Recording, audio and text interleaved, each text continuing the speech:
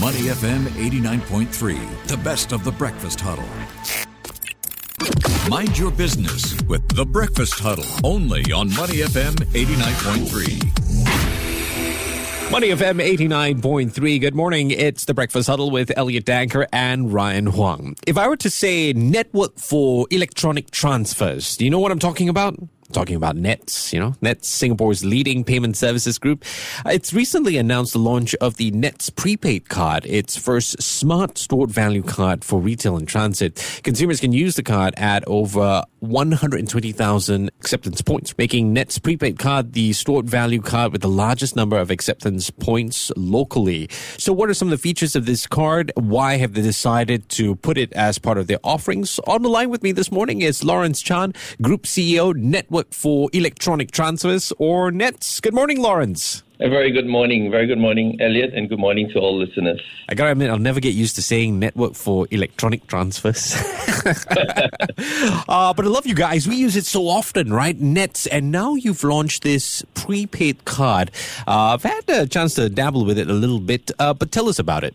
Nets prepaid card is a stored value product. It is an account-based system, and that means that if you lose your card, you don't lose your money. So at any one time when you lose your card, you can actually block the card so that it will not be used again, and you can actually get a refund from the money that you topped up to your card. You can top up the card remotely, and when you top up the card remotely, you can also do it on an automatic basis, or you can do it on a one-time basis. And it can be used at all our 130,000 retail locations, including transit.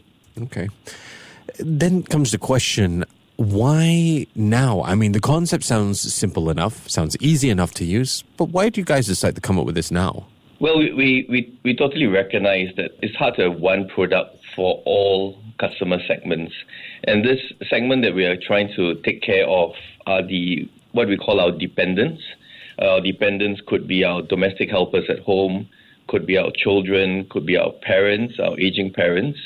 For this segment, the great feature of this new product is it can monitor transactions. So every time you do a transaction, every time you go through the turnstile, you take a taxi, you buy at the retail location, from the Nets app, you would be able to see the transactions that you made.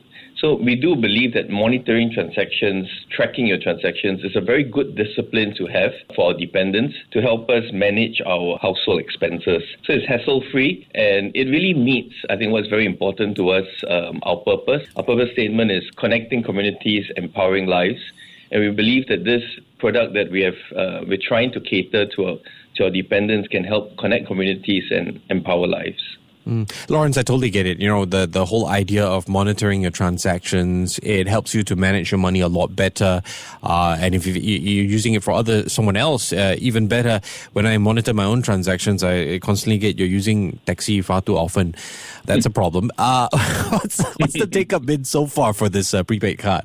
So it's still early days. We only recently launched it, but the feedback so far has been good. You can find it at all our major distribution points, all the convenience stores, and also at Transit Link. We have also put in a few safety features.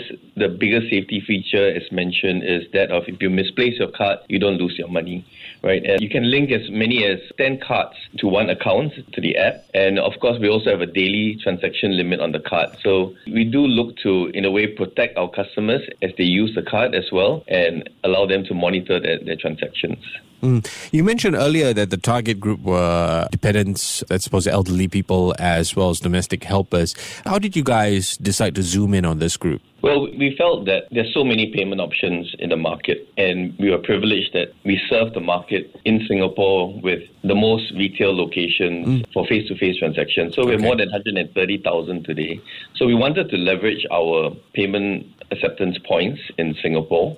And we felt that the segment that probably is most underserved in terms of a payment product to use at all the payment points in Singapore would be our dependents. Right. It could be our children, our aging parents, our domestic helpers. And household expenses, I think, especially given that inflation is rising, is something that we would like to help our customers understand better by being able to track their transactions. So out of curiosity, and this is really an R&D type of question, right?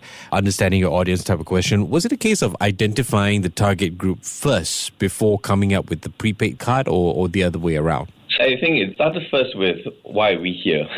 Okay, I like that. Yeah, then maybe 18 months to 2 years ago, the leadership team across the Nets Group came up with this very 4 words of our purpose statement: connecting communities and empowering lives.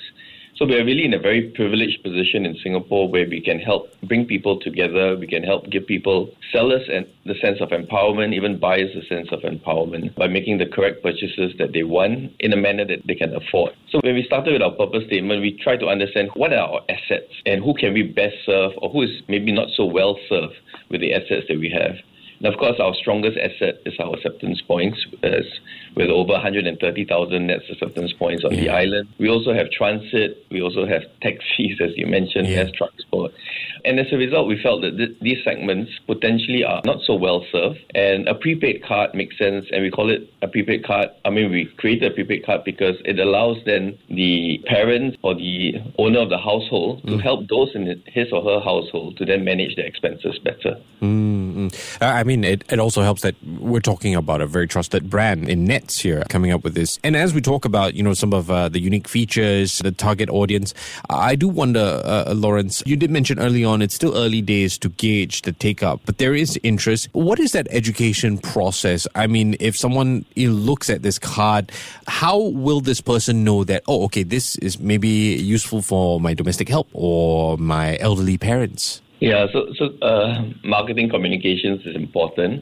But when we do sell this product, we also have a QR code where you could scan the QR code and you can learn about the product features. You can download the app, and we would like to think it's quite intuitive in terms of how we can serve the different segments. There's one more segment which I haven't explained, and that is that of gifting.